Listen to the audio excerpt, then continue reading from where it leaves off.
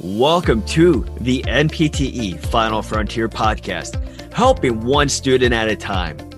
Visit npteff.com to enroll today so you can pass tomorrow. Thank you for joining us here on the NPTE Final Frontier podcast. My name is Emily. And my name is David.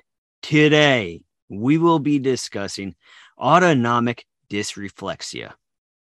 Autonomic dysreflexia is a life-threatening pathological autonomic reflex, also referred as autonomic hyperreflexia.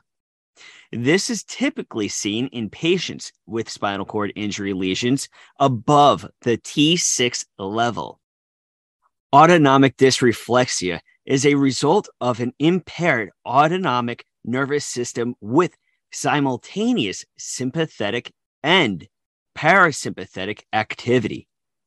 A noxious stimuli below the level of the lesion causes a sudden reflexive hypertensive episode, commonly caused by bladder or bowel distension, pain, or other visceral stimuli. A rise in systolic blood pressure of 20 to 30 millimeters per mercury is diagnostic of an episode of autonomic dysreflexia.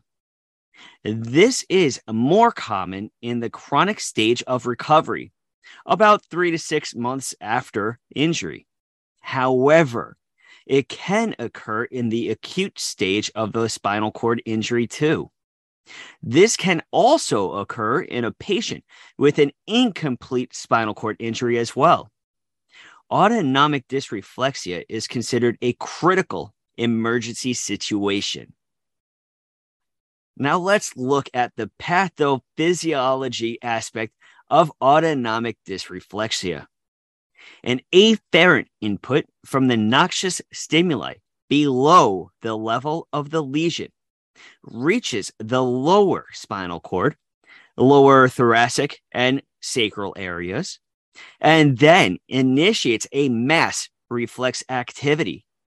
This will result in an elevation of blood pressure. In a normal individual, those impulses stimulate receptors in the carotid sinus and aorta, which then signals the vasomotor center to readjust peripheral resistance. In an individual with a spinal cord injury, the impulses from the vasomotor center cannot pass the site of lesion to counteract the hypertension by vasodilation.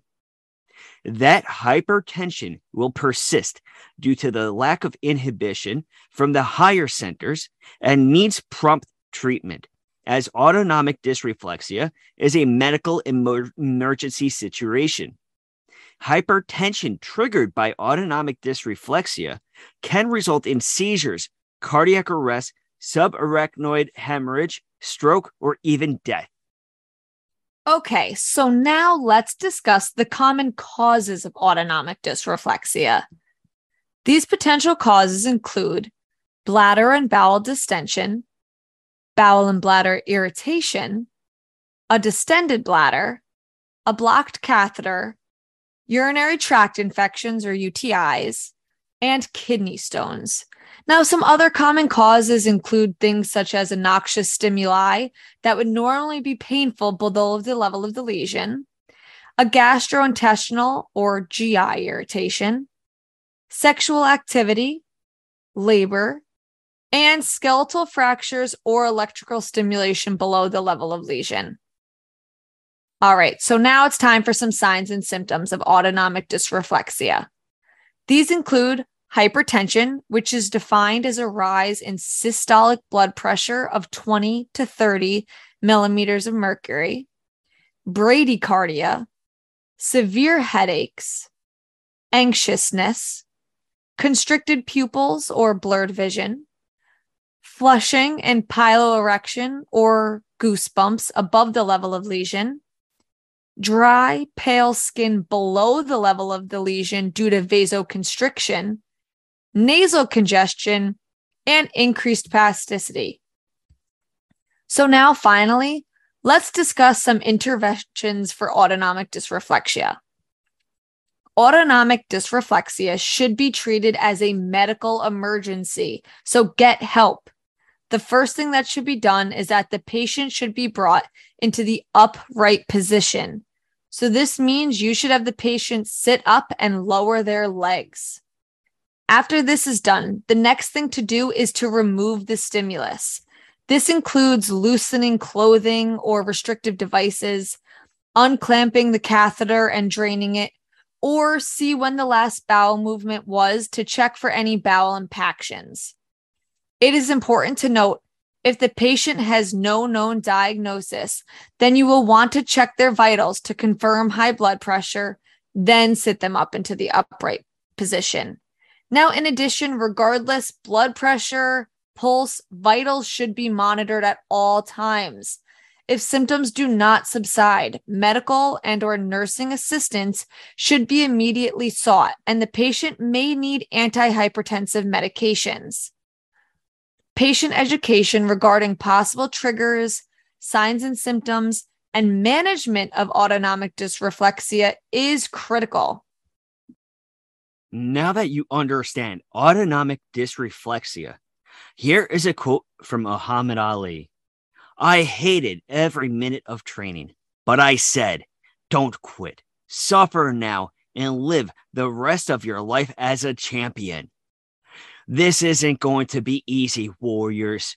Keep on fighting for your dream every single day. Keep on pushing yourself. Keep on chasing it down and go get it.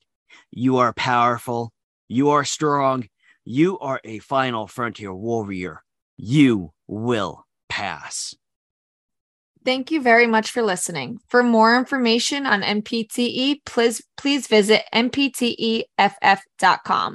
You can also check out all of our social media platforms such as Facebook, Instagram, Twitter, and TikTok. Till next time, have a great day and a powerful tomorrow.